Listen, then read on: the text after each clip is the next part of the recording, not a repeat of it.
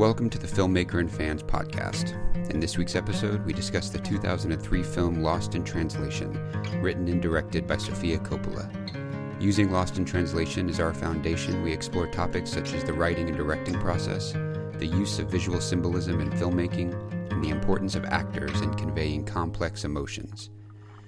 As a reminder, if you'd like to see the actual scene we watched at the beginning of the episode, head on over to YouTube and check out this week's video at the link in the show notes.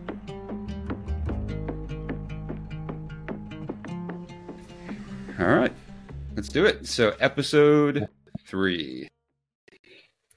I'm excited about this one. I know you picked the films, but this has been this is an adventure for me to revisit these things and just dig in, and it's been a blast. So Lost in Translation, it's a lot of people's, but it's one of my favorites. So some basic information before we get going. The log line for this one is: a faded movie star and a neglected young woman form an unlikely bond after crossing paths in Tokyo. A lonely, aging movie star named Bob Harris and a conflicted newlywed, Charlotte, meet in Tokyo. Bob is there to film a Japanese whiskey commercial, and Charlotte is accompanying her celebrity photographer husband.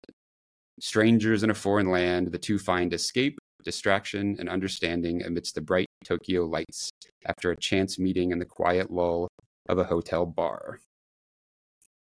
And that sets it up. So the scene today that we're going to watch, I was thinking we would do the Suntory Time scene. One of the first. Wow. It's what a scene. Yeah. It's a staple of the whole thing, and it really encapsulates all of it. So let me pull it up. Any thoughts before we get to the scene? No, just my own long log for the film, which is from, I think, the observation of Samuel Beckett. It's a film in which nothing happens, and that's why it's so fantastic. そしてテーブルの上にはサントリーウイスキーがあります。わかりますね。感情を込めてゆっくりと。It's I know I said this last episode too, but it's just so good. The scene, especially as part of the overall film and what the film was about, and even the title. So before we get into anything, questions or notes or anything like that, the very first thing is you always hear the show it, don't say it from a writing perspective.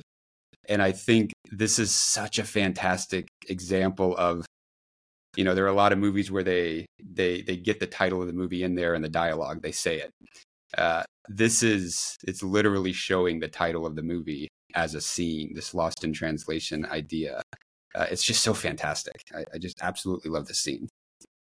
Yeah, no, me too. And as a philosophic link, Camus and Sartre famously argued over an essay that one of them wrote about the nature of translation, that implied that you can't understand being until you understand the nature of translation, which is taking another language and then encoding it so that someone else can understand it, which is you take a concept that someone can't understand because it's in a different language, and then you have to re-encode it. But the process of encoding is, of course, you intervening in the process of understanding. We are controlled by the way a language shapes ideas. So we think we can understand something because it's presented in a code to us, but we're not really sure that what we're being presented is the essence of the idea that's being shared.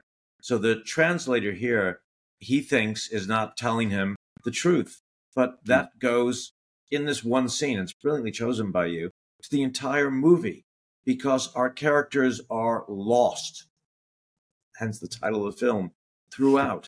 But they're not only lost in terms of language, they're lost in a sentient understanding of the world. They don't know what they should be doing. He, as an older man in a failed marriage at the end of his career, doesn't know what he should be doing, what's going to make him happy. He's apparently failing his children in some respects. His wife is resentful. And rather than his wife and him talking about the relationship, they're looking at carpet samples. And that, T.S. Eliot once said our lives are measured out in coffee spoons or teaspoons, whichever it was. But the idea that the banal ultimately becomes more important to us than the big philosophic underpinnings that define or translate our lives to ourselves. He's got bigger issues to deal with than carpet samples, but he's not doing it. The Scarlett Johansson character, the young girl, same thing. At the beginning of a marriage that will become surely a failed marriage, without a sense of who she is. She doesn't know what she wants to do. She's experimenting different things. Her husband's got a career that's going, and literally abandoning her.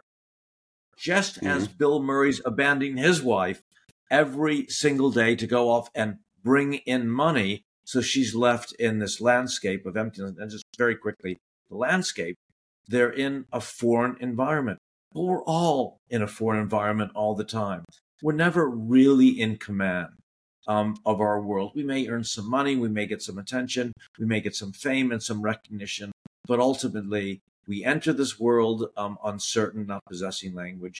We gain language and think we got the world figured out. We suddenly realize that we don't have the world figured out, and we die in confusion about what it all meant and what our intention was. Sure, we may have some religiosity and we may impose an order on the chaos, but the world is pretty chaotic. So if you had to take a literary objective correlative for what life is, it is people lost in a world that they can't fully understand, and people talking to us in codes that we don't fully get. So it may not be in Japanese, but it may be in some other thing that we think we want to have explained to us in a language, but even when it is explained to us in language, that language is always inadequate. I may be elevating this to a higher philosophic level than it deserves, but I don't think so. I think this is a film in which nothing happens except a profound examination of our shared human condition. This is fantastic because you're hitting all my talking points already. So this is beautiful. Let's for my own personal organization and mind, I want to get into all of this. So this is actually the second one that we've done where it has a writer director at the helm. So Sofia Coppola is the writer director of this film. And I'm curious, I want to talk about direction and vision first as kind of the broad umbrella of discussion. So just like Lady Bird in episode 2, this film has a single vision for a writer director that really drives the whole film. And apparently Sofia's personal experiences in Tokyo actually influenced the film's authenticity and the dynamic of the film and the output. So as far as the first question, I'm curious, when it comes to all the hats, as a writer-director yourself, can you talk a little bit about, to start, how personal experiences actually influence your work and how you bring them into your work? Yeah, I think the great thing about being a writer-director rather than just a director or writer is that the obligation is not interpretive, but expressive. So when you're handed a script and told to direct it, you inevitably or invariably try to figure out what the writer's intentions were because they're already established. Sure, Orson Welles may have taken a pulp novel off a bookstand in an airport when told he had a contract with the studio, and that became a Touch of Evil. But that doesn't mean that the text isn't more important to us than that as a director. So we can have predispositions. We may look for material that best illustrates our predispositions, but ultimately it can't be wholly and completely our voice. When we write something ourselves, we're spending a lot of time suffering because the thing about writing is it's more fun to having written something than having to write it. And it's a struggle. And we are alone with ourselves all the time. Now, the process of writing can be one of two things. Either we can use the existing orthodoxy about the way story works and simply be obsessed with story. But then what's the purpose of writing? Writing and all creative process is about the discovery of understanding rather than starting with an understanding and illustrating, which most writers, I think, misunderstand. They think they've got to tell a story because they told that the stories we've talked about here before is sacrosanct. And that's the end rather than the means. I don't think it is the end. I think it's a means to getting to the big ideas that you want to examine. So if you want to write a film about alienation, about being lost, about not being able to mediate the world, to translate the world, in an order and structure you understand, then you really have to be a writer-director. Otherwise, you're compromised right from the beginning. To your point about personal experience, all observation comes from personal experience. But what is experience?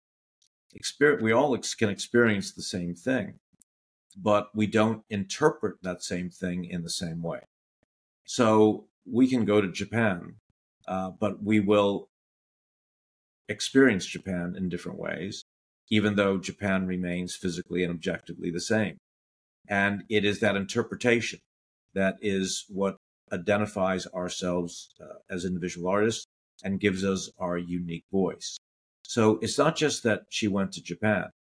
It's that she was the daughter of a famous film director.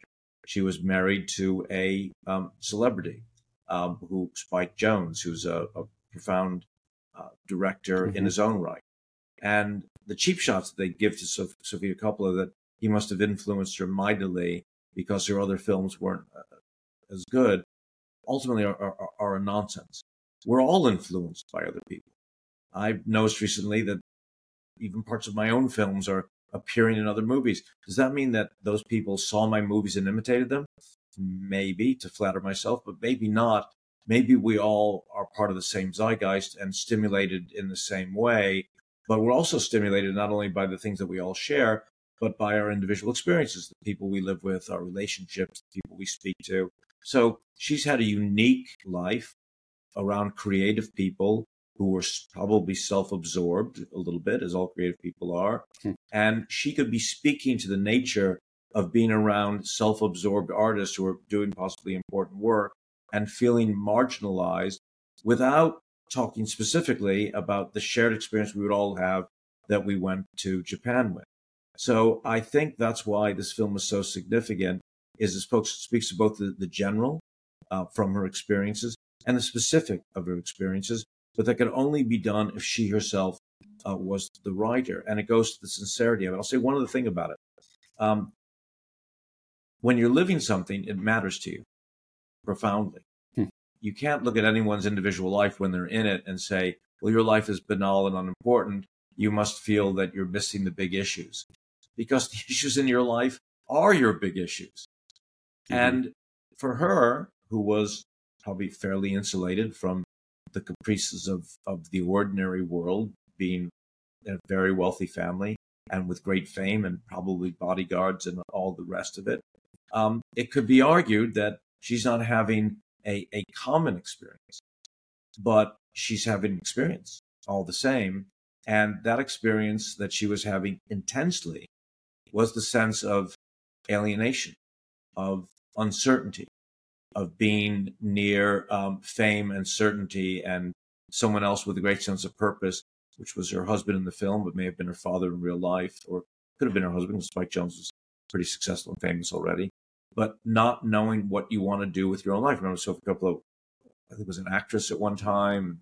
I think maybe she tried photography, I can't remember, and then ended up as, I think, a very quite brilliant director.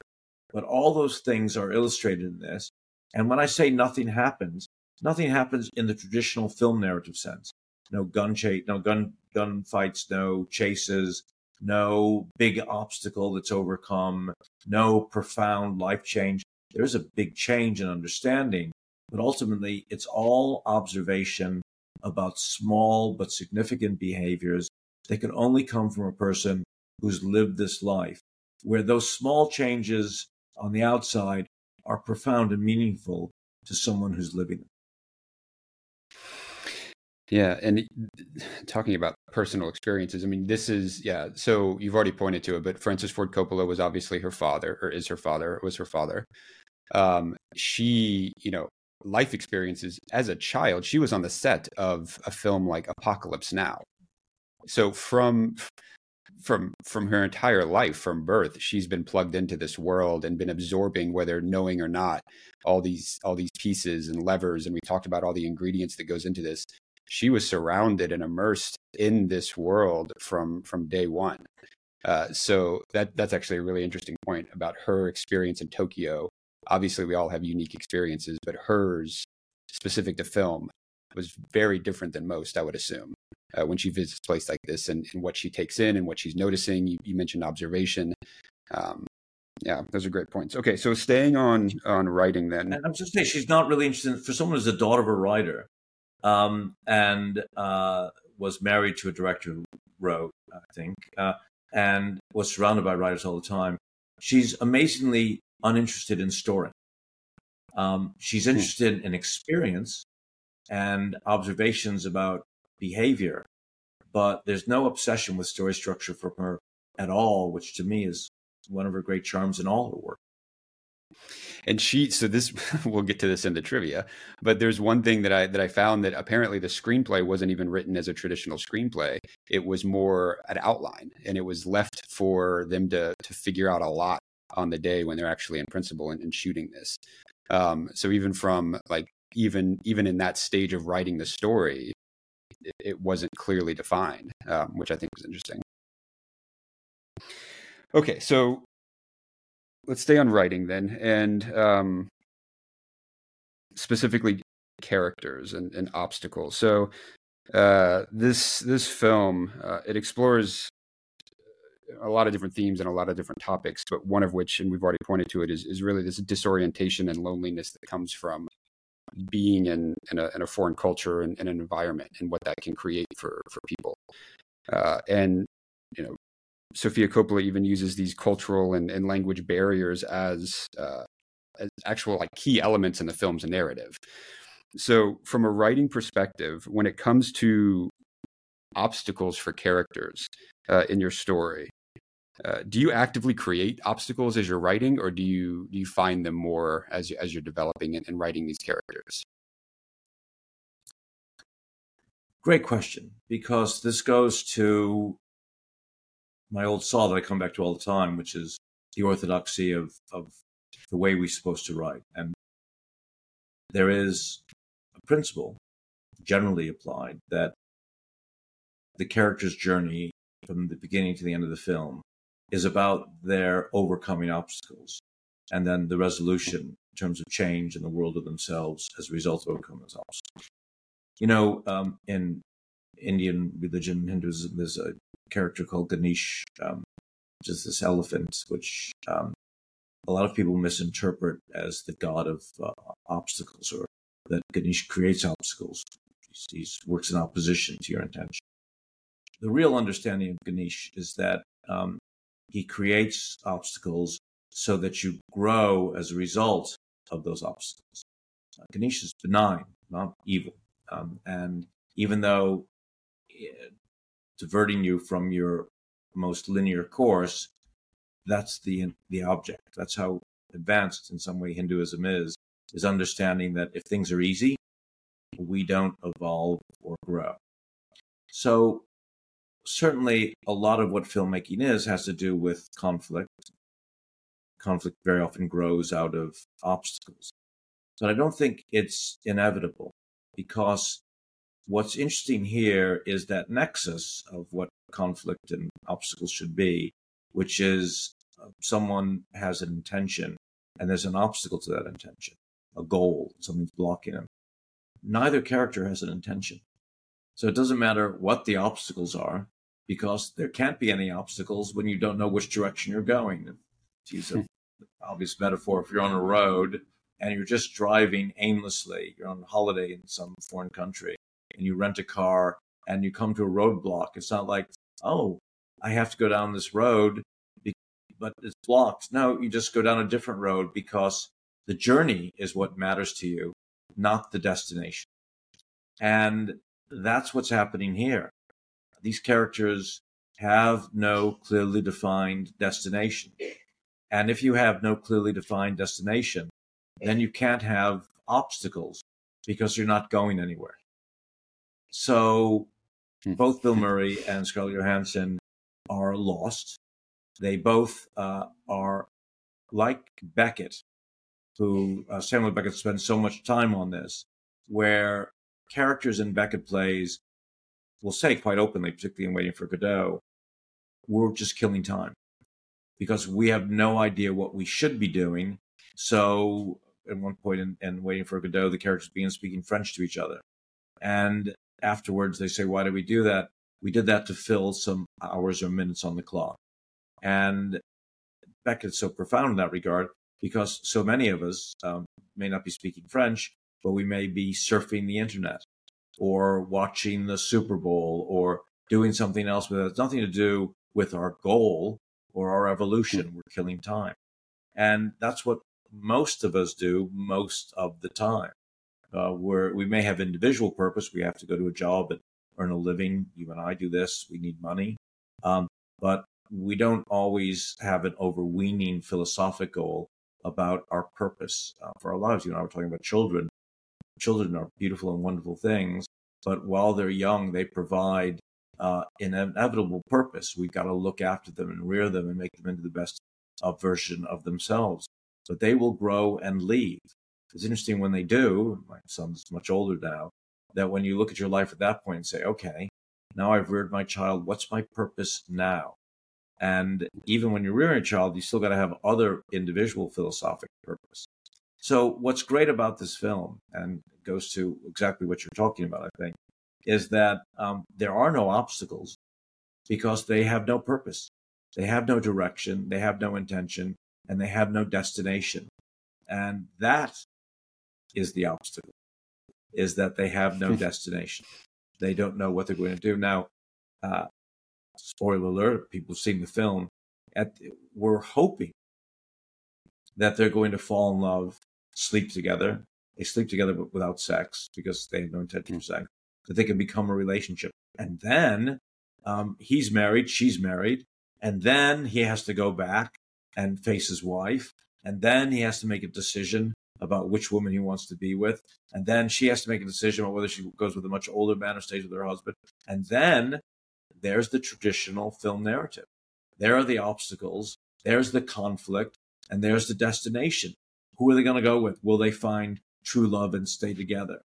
But instead of telling the story from that point on, which would be the natural and organic way to tell this story in traditional motion picture movie sense, American movie sense, she starts the story way earlier than that and finishes it without that happening.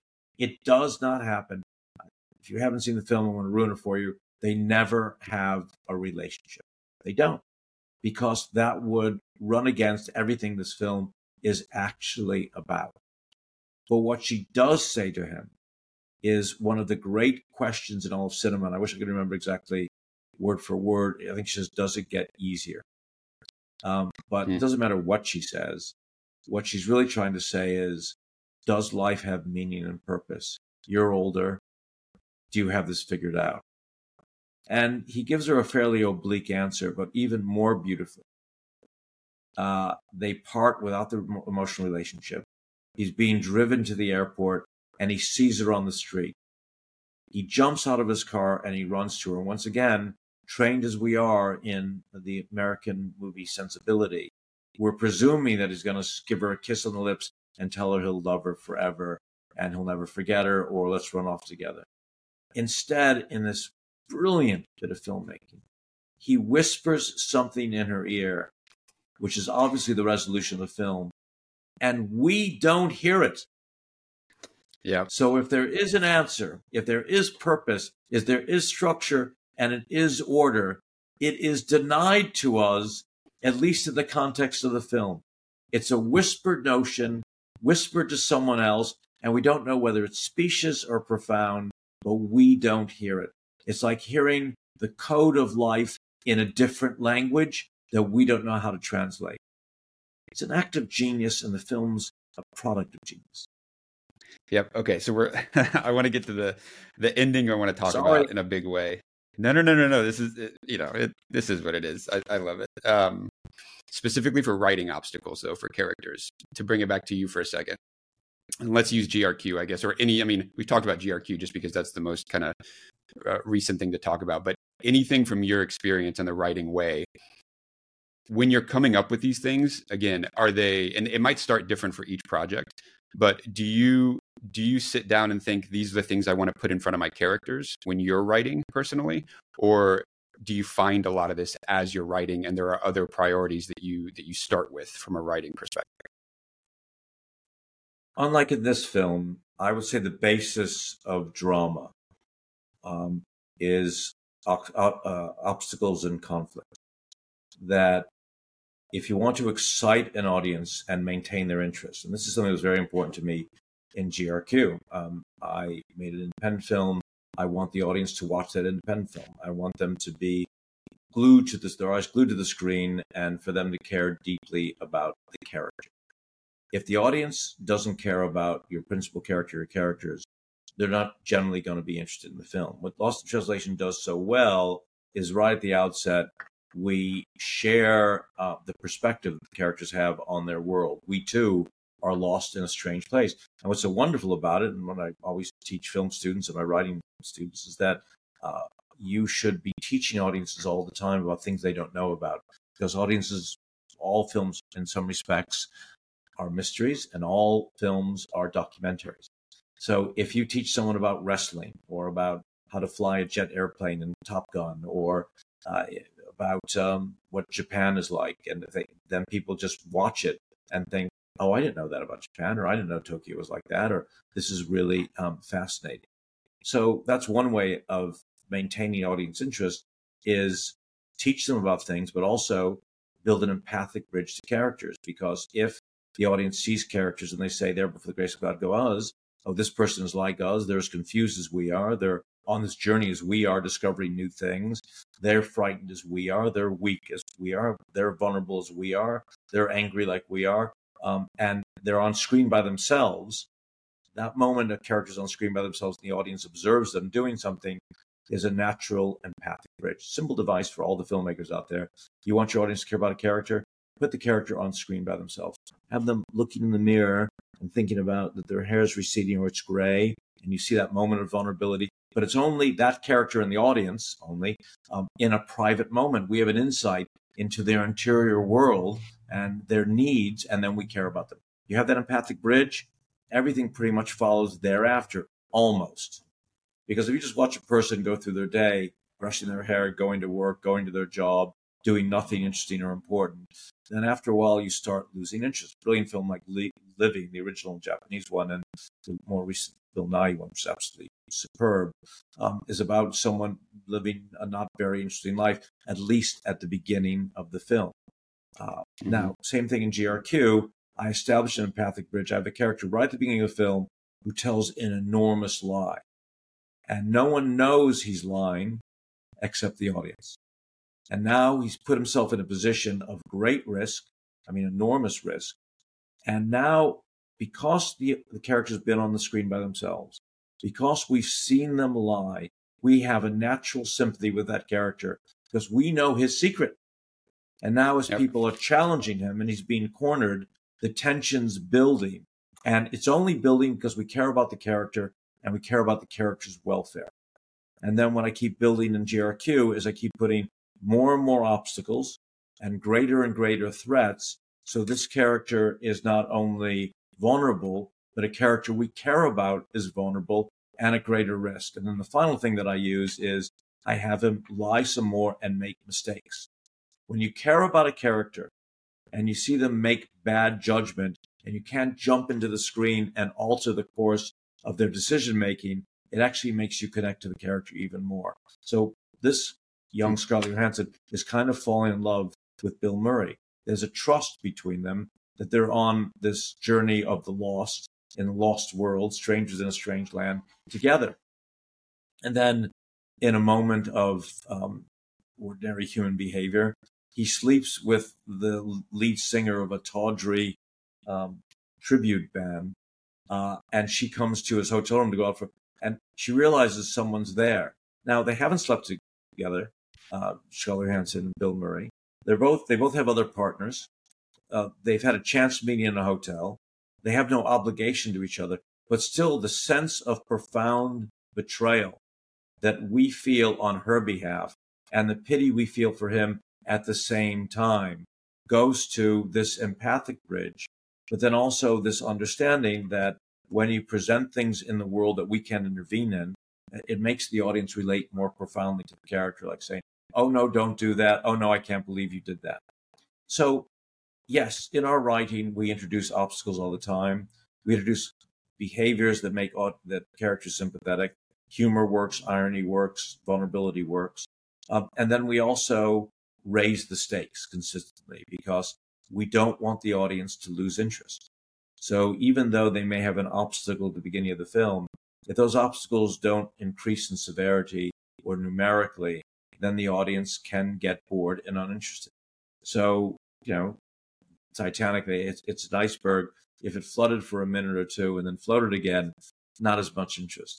If the boat is sinking lower and lower in the water, and the lifeboats are not being launched, and we found out the water's cold, and we see other people drowning.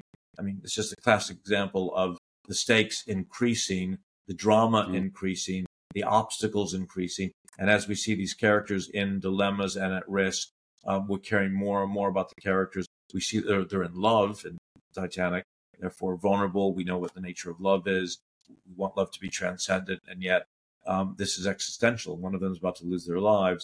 That's classic structure.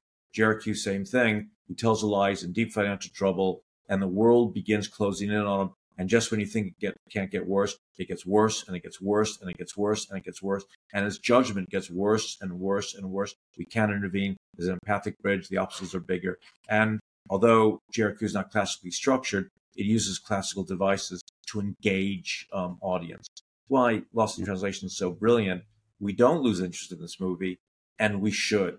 Yes, she successfully builds an empathic bridge by showing these characters as vulnerable. But what happens? He sleeps with a woman. People sleep with each other all the time.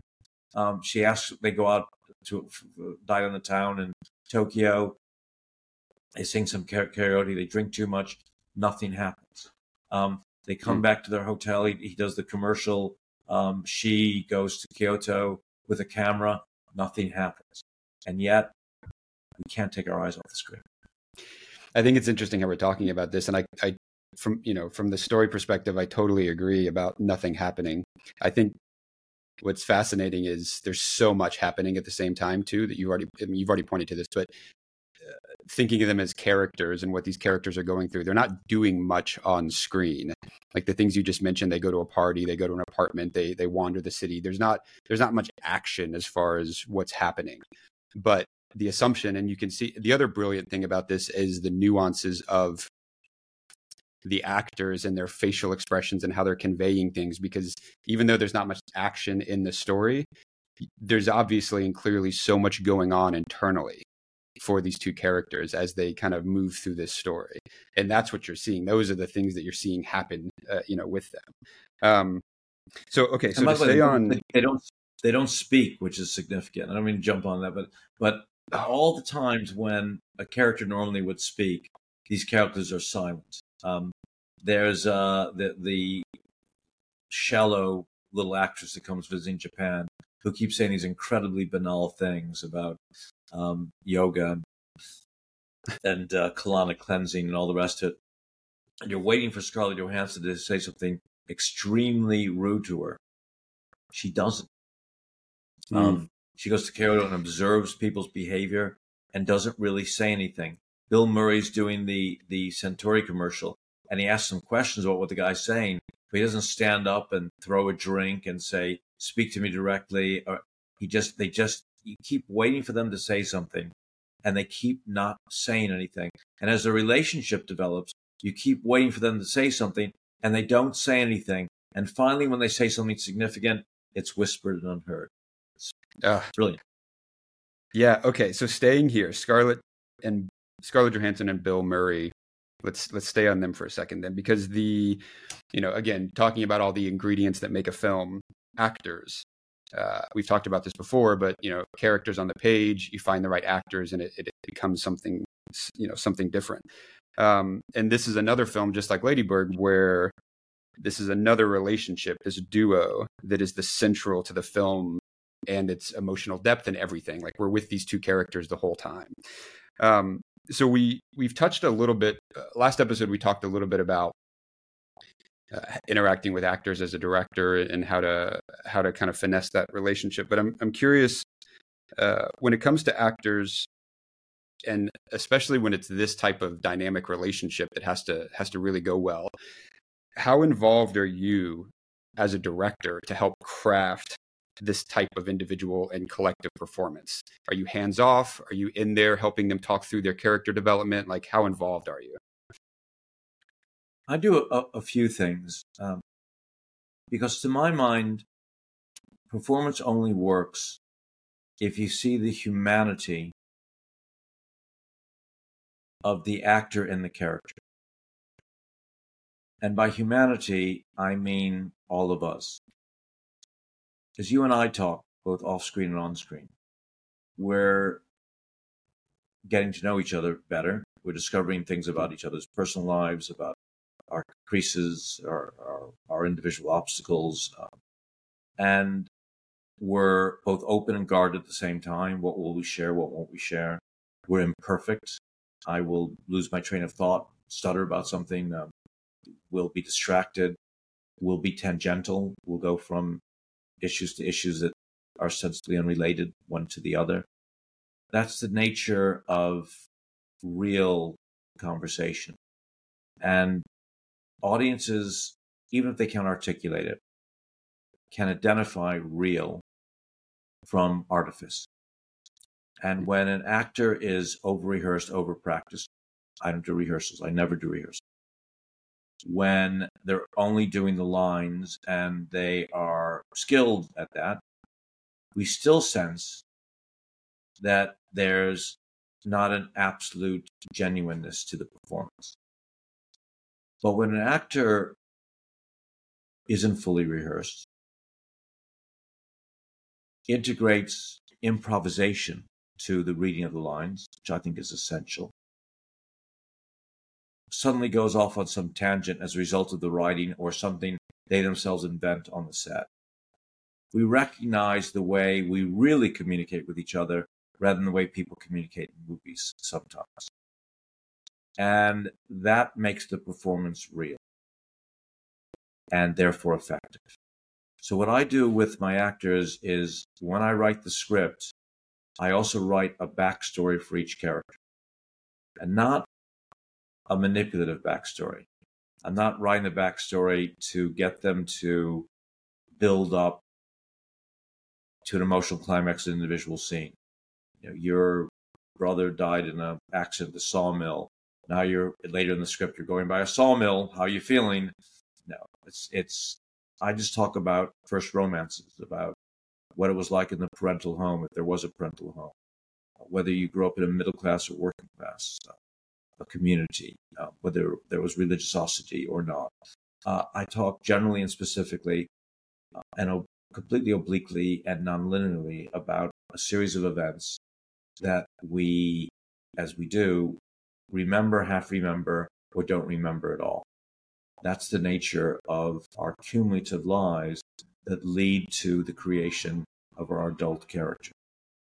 And I give that to the actors, not to arm them, but as something that can potentially inform individual moments within the film, not all the moments. But it's not structured, it's intentionally not structured, because I don't want to force the actor to divine my intention and say, oh, I see what he's trying to do here. This guy is angry, but really has a heart of gold. I don't want the characters that defined. Even when I give actors notes, I do the thing that no director is meant to do. Never. Which is give conflicting notes, contradictory ones. You want to do, as a director, give what's called playable notes. That's what's so funny about the Centauri scene, is that more intensity is not playable. It's one of those worst notes that you can give, like, okay, let's do it again, but bigger. What's bigger? Do you mean louder? Do you mean faster? Do you mean more intensity? It's unplayable. If, however, the actor has an obstacle and he's got to convince someone of something, you could say to an actor as a playable note, sell them the idea that you should go for it. Sell it to them. Selling is playable. Frighten this person.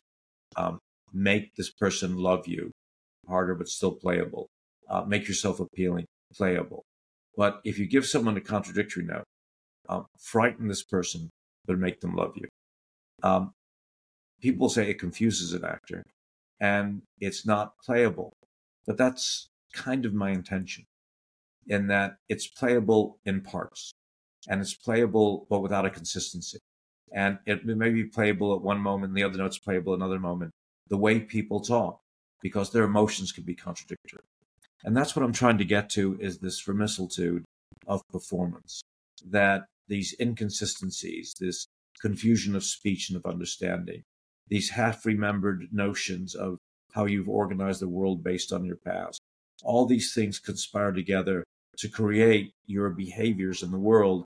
And if I can invest my characters with that via the actors as the vessels of these ideas, and if the actors, I should say, attribute to them, do their own research and their own backstory and bring their own notions and their own experiences, because it's a cumulative thing, me helping them doing, then we arrive at a character that I think is more fully realized and recognized with the audience as someone who lives and breathes and thinks and is like us, and therefore is genuine.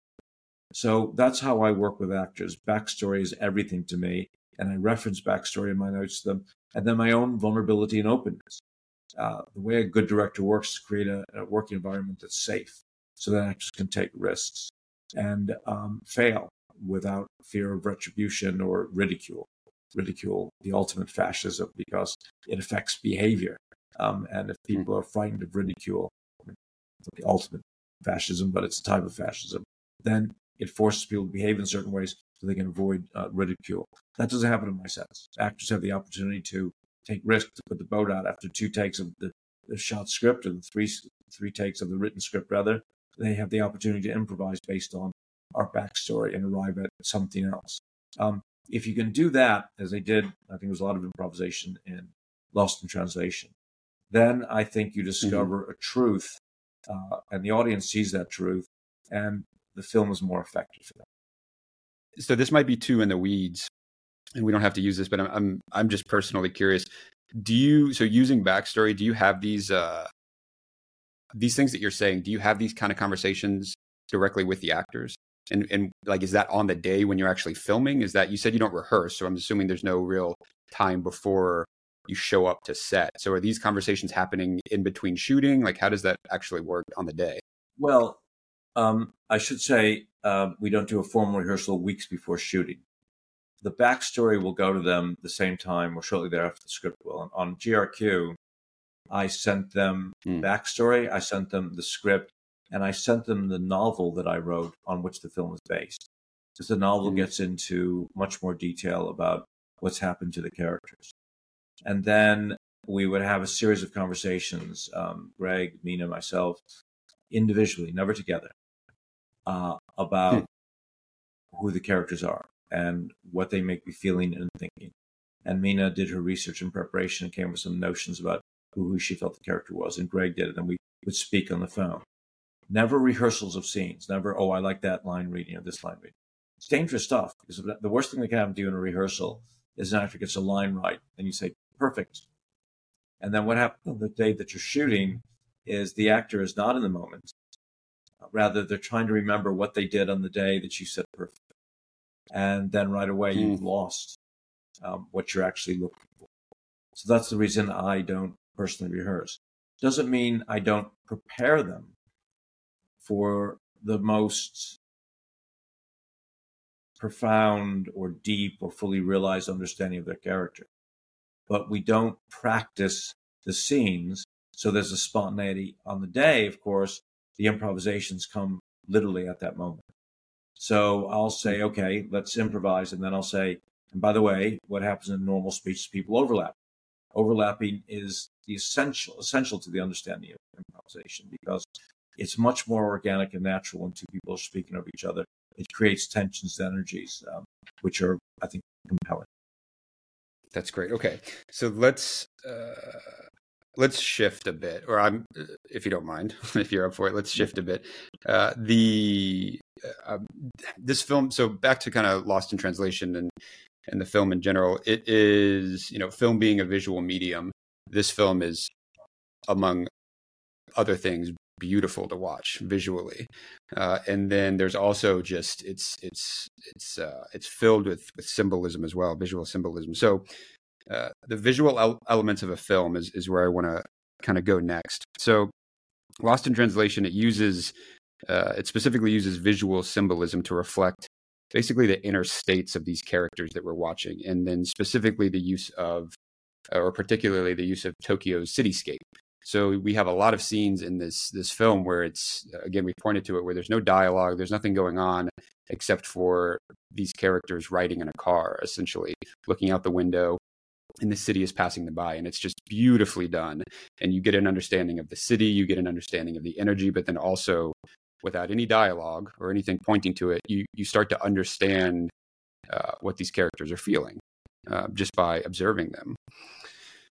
And back to Sofia Coppola, her use of these visuals was even, it was praised for the ability to convey these complex emotions. So, as a writer-director, but also with an extensive background in cinematography, like you have, from a visual perspective, when do you personally actually start to see the film? Is it in your head when you start writing? Is it when you're storyboarding? Is it when you actually show up on set, a first edit? When do you actually start getting the visuals in your head of what you're making? It's a really great question, Vince, because it's a mixture. It's both early in the process when I'm writing, I'm thinking about the visuals, because I did have a background in cinematography, and I'm obsessed about art. And go back to this notion that I want the audience to experience the film as if it's the way they experience the world. And why this film is so significant to me is it says repeatedly, you can't know the world fully because it's presented in codes that you may not understand, like in Japanese language, but not just Japanese language. We don't know whether there's God in the world or not. I mean, people said to me yesterday when I was having a tough time, everything has a reason.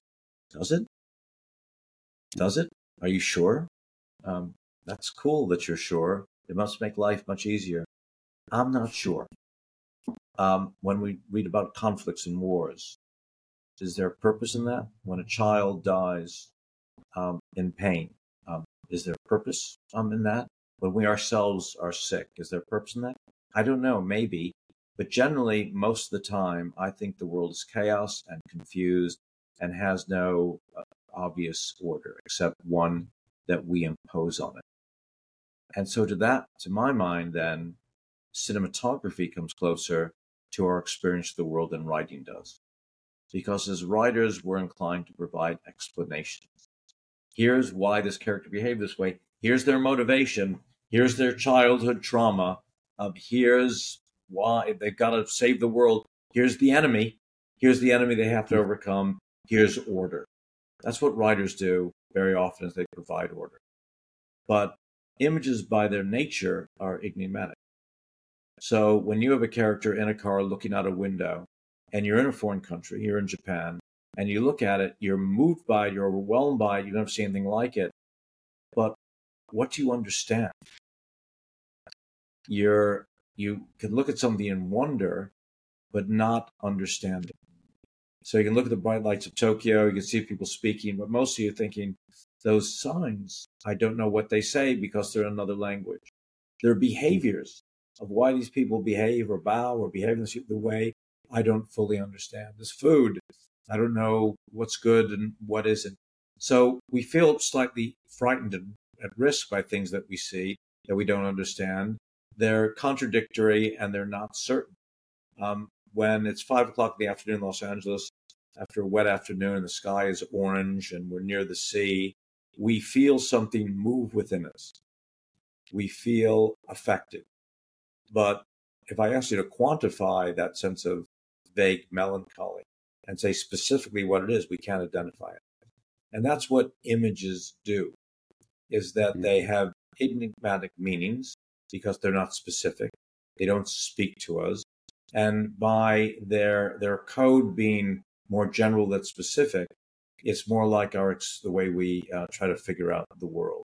You know, the more we write, the less we mean, because we narrow things down and become very specific. The reason haiku or poetry is more full of meaning is we say less. It's not prose. It's not specific. So when we read a poem, we can be moved for a poem because it's kind of a generalized presentation of the world or a feeling. Whereas a scientific journal that breaks things down into, an empirical examination of a single notion is pretty clear, but not necessarily profound. Those things that we have within our breasts that we have a hard time defining, but that move us profoundly, I think cinematography and photography and painting and music are more closely related to those visceral elements than is prose.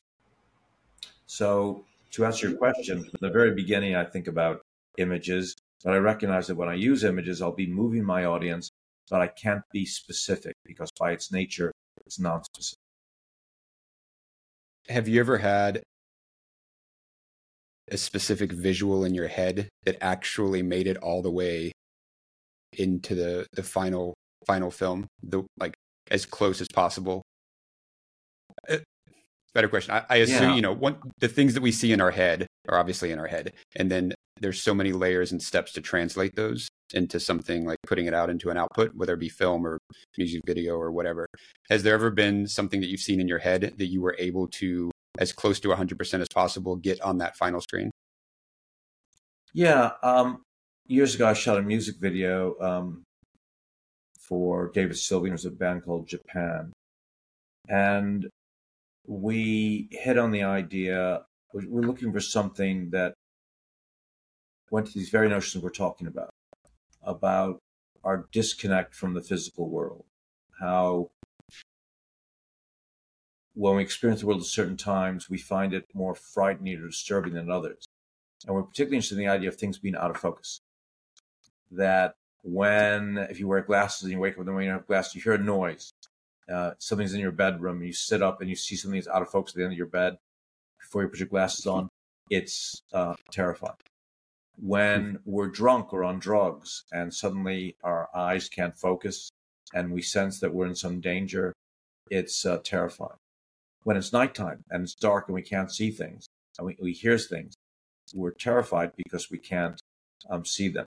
So we had on the idea that we would shoot the music video entirely out of focus and then periodically roll the focus through so we see the artist for a millisecond, but the rest would be out of focus.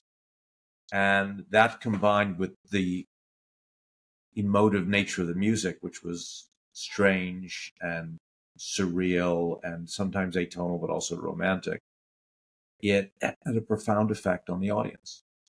We found our object correlative in shooting a major music video 90% out of focus. That's one example. Years later, when Patty Jenkins and I were doing Monster together, I got this sense when I was in Central Florida, the sense of humidity there, the sense of dampness, and then for older buildings of rot, of genuine corruption, of something falling apart, was emblematic of our central character's story. So as we were doing what we call B-roll, the additional shooting that doesn't involve the characters, a lot of the times there's lots of pictures of me on Monster wearing these raincoats because it's raining all the time. But I would go out in a car sometimes, and my second unit cinematographer would, or sometimes just we would be on the trailer doing some stuff with Charlize and Christina, and then I would just turn the camera and point it at these buildings where I would see paint peeling, where I saw collapsed roofs, where I just saw the filth of discarded fast food in a puddle by the side of the road, and I would photograph it, and it ended up in the movie. We had nothing specific in mind except a prevailing sense of the decay that these characters and really all of us live in to a certain degree, because anything built will collapse, anything living will die, and all flesh, will ultimately rot and deteriorate over time. That's our shared condition. And then later in GRQ, my most recent film, this guy locks himself in this room, and we worked really hard with our production designer because now we're creating the image rather than just capturing it, of this sense of a man in his man cave, in his space, trying to preserve parts of his world about what's precious to him. So we put all these things that were emblematic of supposed value. But also, this is a guy who used busyness to obscure the fact that he was doing nothing at all, going back to one of our central themes today about nothing happening. So he had all these screens everywhere with financial markets on it everywhere, and information bombarding them. And I was trying to represent our experience of the world, because though we may not find meaning, we certainly find noise and mayhem. And very often we mistake the mayhem of experience for forward progress. So we created mayhem on the set. There's so much information being bombarding the audience, I should say, that we portray, from news stories to earthquakes to, as I said, the financial markets, that just like all of us in real life, the character didn't know which way to look and determine what was important and what wasn't important. You know, there's a great philosophic divide between Eisenstein and Bazin, two early film philosophers, Bazin much later, about the way you should shoot a scene. And Eisenstein said, shoot it in parts, close up, then the object, famous Potemkin steps, where we see the woman with the baby carriage, we see the wheel of the baby carriage, we see the soldiers, we see the rifles, and we tell the story with the camera. That's that visual, to your point that you're making, how we see visual. But Bazin would say, now let's create a mise en scène where we use a wide shot, and then many things can be happening in the wide shot simultaneously, and leave it to the audience to pick out that which is important. That's more like what they do in real life. And I guess this goes to all this about when you present something to the audience, you don't have to cut to the insert of the key story point. You can create a general sense of decay or a sense of overstimulation or too much data and information, all with a shot without being specific to an individual meaning or story point, and just create a feeling. And that's what cinematography is so often about. And so, yes, in all my writing and all the work that I do, I'm always thinking about the visuals and recognize that though they're enigmatic, they're significant because they replicate our experience of the world. Yeah, that's wonderful. I had 30 questions from all of what you just said, but let's move. I'm gonna, for the sake of time, I'm gonna move to the last question that I have before talking about the ending, because the ending I definitely want to focus on. But this last one, so it's around themes, and even though that's broad, I have a really specific thing that I'm curious about from your experience. So, bringing it back to Lost in Translation, the film explores just a variety of themes, and one of which is the kind of fleeting nature of human connections. And this theme obviously resonated with wide audiences because it was just how it was received and still talked about to this day from a critique perspective. So I usually don't like two-part questions, but I feel like these two go together. So as a creative person, are there certain themes that resonate with you more than others? And then as a filmmaker, are you drawn to those themes that are of personal interest when you're looking for projects, or is it more pragmatic? Great question again, and so much of what you and I've talked about, Vince, both off camera and on camera. You and I just don't talk about film. We talk about what's important to us. And what's great about what we're doing here is it is replicating all creative processes. Is we're trying to figure out what is important to us. We're trying to figure out what will be of value to an audience. We're both aware of the audience and we're aware of ourselves. We're going to be spending time doing this. And if we're spending time, then we want it to have value. We want to have value for our audience so we can attract audience, but we want it to have value to ourselves. Otherwise, why do it? And it's not just whether it be monetized or not. It's what does this exploration do for both of us creatively? So for me, what I'm looking for in the creative process and in writing and in these podcasts and by speaking, because when I speak, and the reason I value it, why I do it so much, is not the narcissism that I think many people presume, although I'm sure, like all of us, I've got a healthy dose of toxic narcissism. It's to do with, there's something in the process of speaking that makes me organize my ideas and that way organize the world. The reason I like to talk about art is it helps me organize the world. When I write, I have said this here before and I've said elsewhere, I write to discover what I mean, not to express what I mean. Because I don't know what I mean until I begin writing. I don't know who my characters are until I'm shooting them. I may write backstory and my actors may presume that I know exactly who the characters are, but until I see them on set and speaking, I don't really understand who they are completely. To me, the process is the process of discovery. And so many people think you write a screenplay, that you then shoot the screenplay, and the screenplay makes the film. To my mind, as I write, I'm figuring things out. Then when I start working with the actors, I'm figuring things out. And then when I'm in the editing room, I'm figuring things out. And what I finish with is a kind of understanding at that particular moment, but I still don't have things figured out. As I've experienced other people's death, what struck me repeatedly, besides the tragedy of it all and how unfairly brief any life is the confusion on the faces of the people that I loved as they passed. And if there's one thing I didn't want to happen at the end of all of this, is confusion.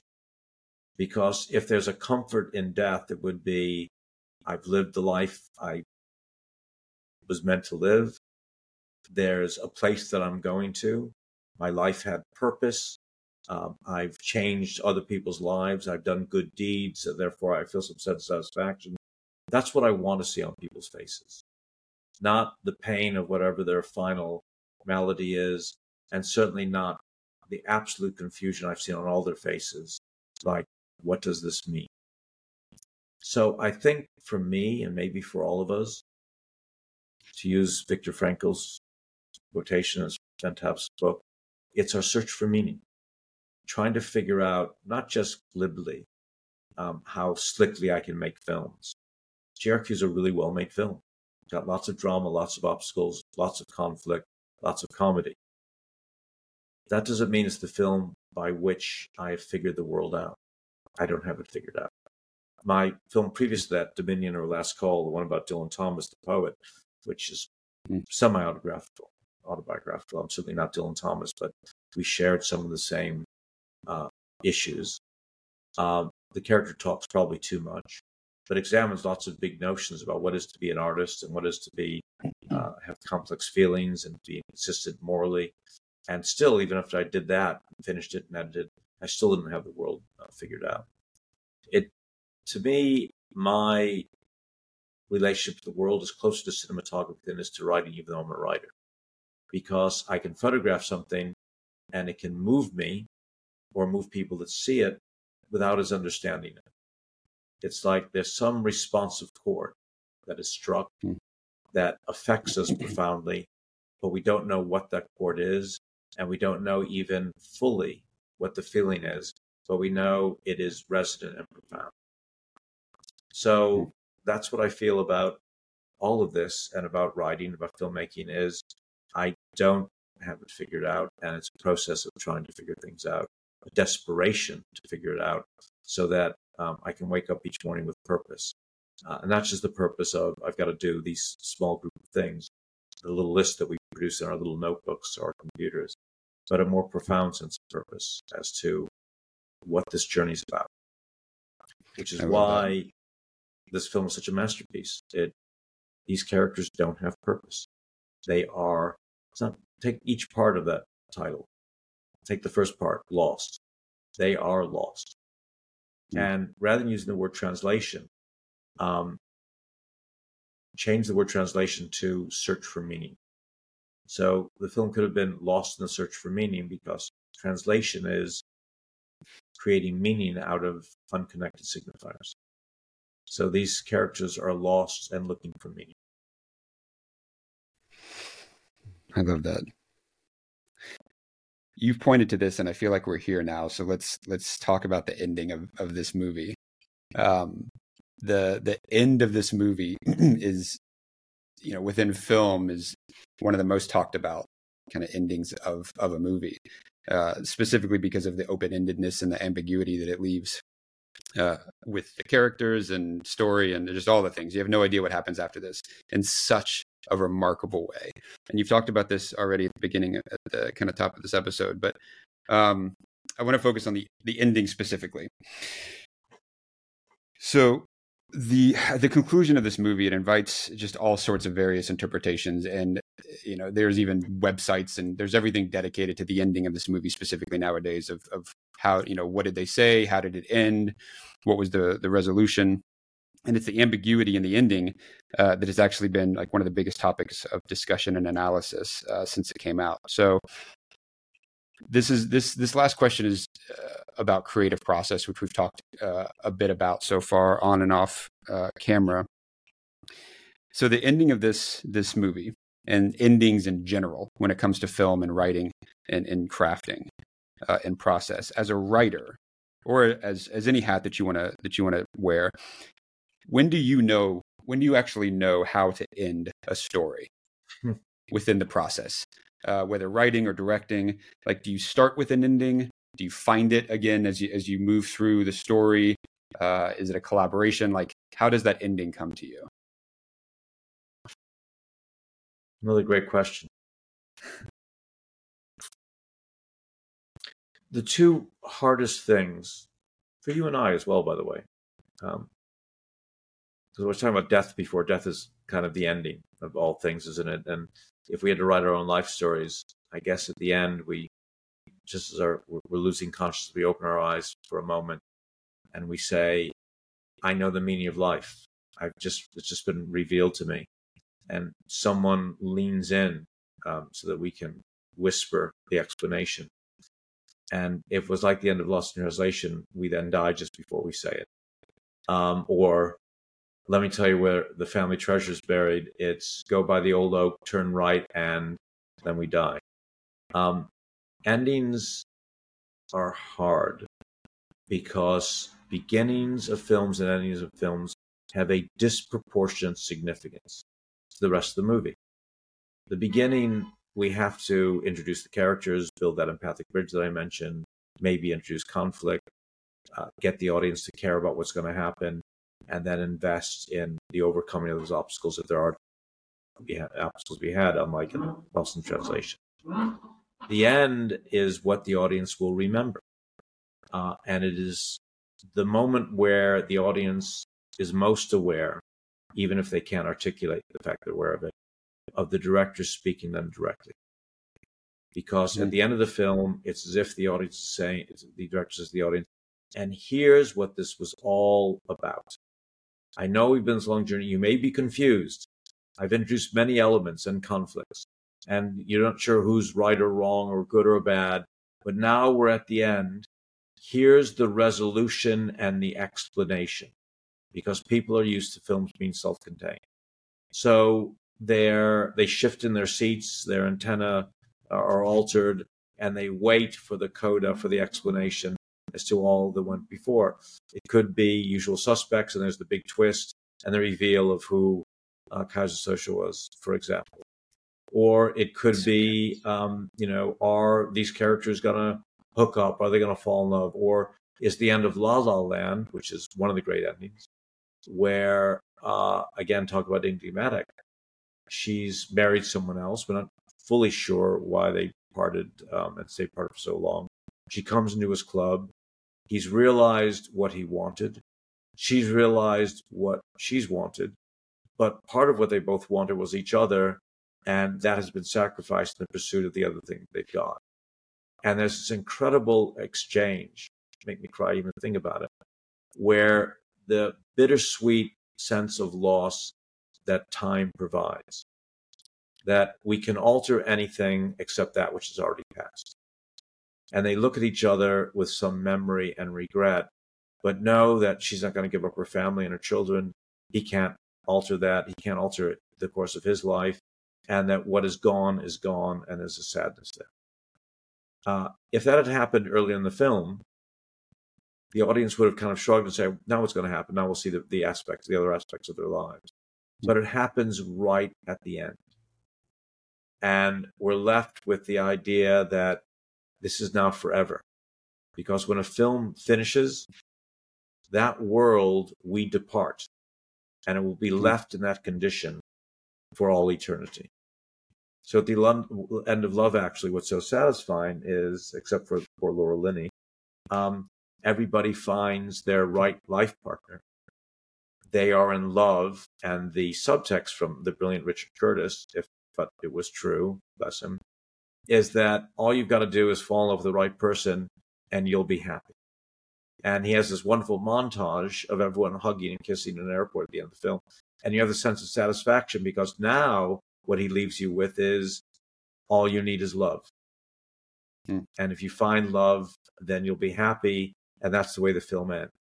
If he had done that montage early in the film, and then all these other events happened, it would not have been profound or significant.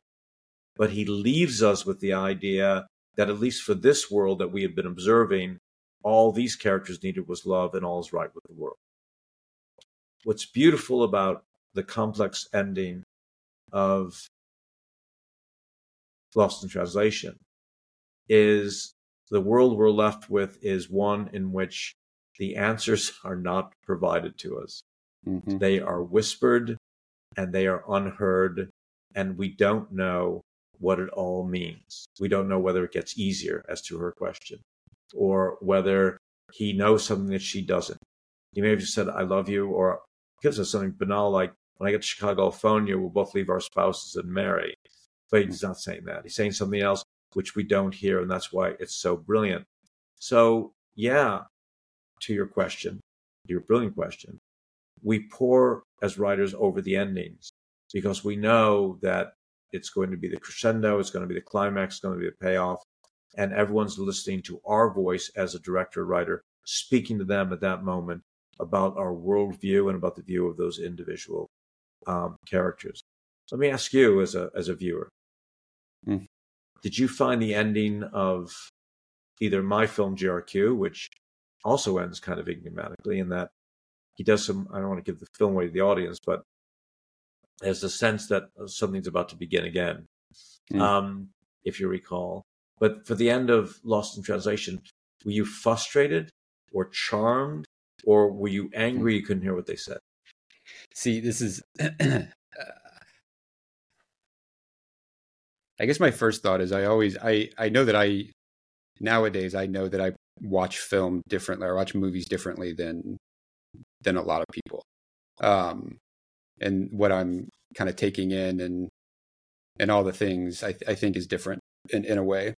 But the ending of Lost in Translation, just like most scenes or things that I notice like it, I get incredibly excited when I feel like I understand a decision, like when I see a decision being made by the filmmaker.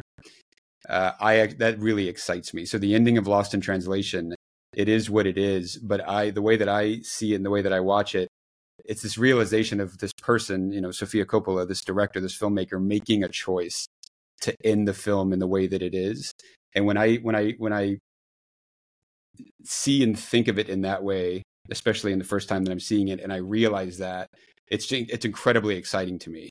And it doesn't even bring me out of the film. It's this extra layer of involvement in the film where I feel like I'm not just watching it anymore, like I'm understanding who's saying what and what she's trying to do and what they're trying to put out there and the decision that they're making to end the film in this way, because it is different than a traditional choice. So when I see that, it's very exciting for me, and it makes me enjoy it even more, and it brings it to a whole nother level.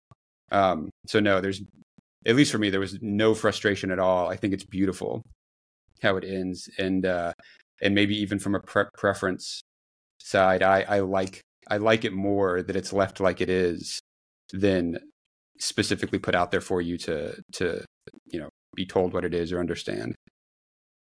And when looking at I'm just interested, when you look at a film like Love Actually that ends with this very happy, upbeat, all you need is love, etc., which makes me happy. I have to admit, I don't know if the world's actually like that. I wish it was. Are you frustrated by that ending, or do you find it oddly satisfying, even if you don't agree with its philosophy? I like this. Yeah, again, just such a unique or such a specific example, because Love Actually, I actually loved how I immediately noticed how, like, at the very beginning of the film, you actually see B-roll while there's I'm pretty sure while there's a voiceover going on at the very beginning of the film to set it up, and that airport B-roll is actually how it caps as well at the end. It's like the same type, but just a different voiceover or message. So that was actually the first thing that I noticed. And again, same thing happened. It was a decision. I was seeing the decision being made, this like well thought out start to end thing that's now resolving at the end. So, I mean, it was also, if we're talking about it, for me personally, that was actually the piece of the film that it turned a little commercial. So I was not turned off, but that was something that I noticed that kind of brought me out of the vibe of the overall movie. It felt a little different and disconnected slightly, but I also got what they were trying to do. So yeah, that's how I experienced it. Interesting. You want some trivia? Yeah, my favorite part. So let's see, trivia.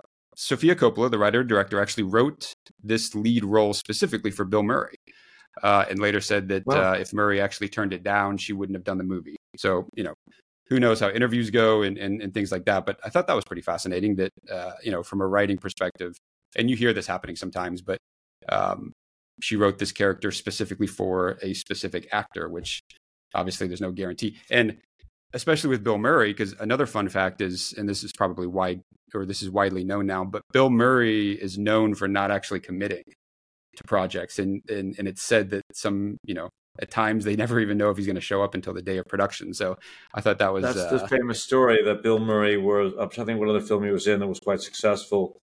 Maybe it was this one. They didn't know, they started the film. They didn't know where he was going to show up until the day that he actually showed up, which is, I don't know if it's apocryphal or real, but if it's real, it's kind of cool. It's also kind of horrifying because it takes so much prep, wardrobe, you need sizes. It may or may not be true, but that's kind of scary.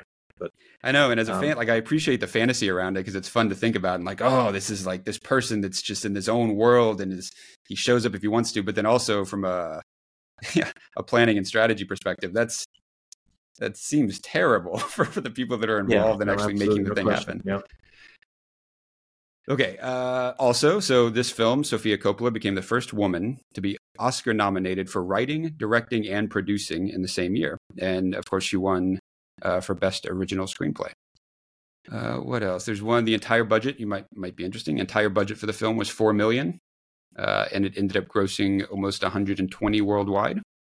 Nice little. That's a good return. That's why everyone should invest in independent movies all the time. So when we next phone you up and say, here's an opportunity, remember that you can make a film for 4 and make 103, because that may happen. Of course, that's the case. Most of the time it doesn't, but it would be nice if it does. It's a nice case study. Let's see, one more before the whisper. Again, all the pieces of the puzzle. So Bill Murray's wife, which you never see, it's all through phone conversation in the film. The voice of his wife was actually done by the film's costume designer. Huh. Yeah. Fantastic.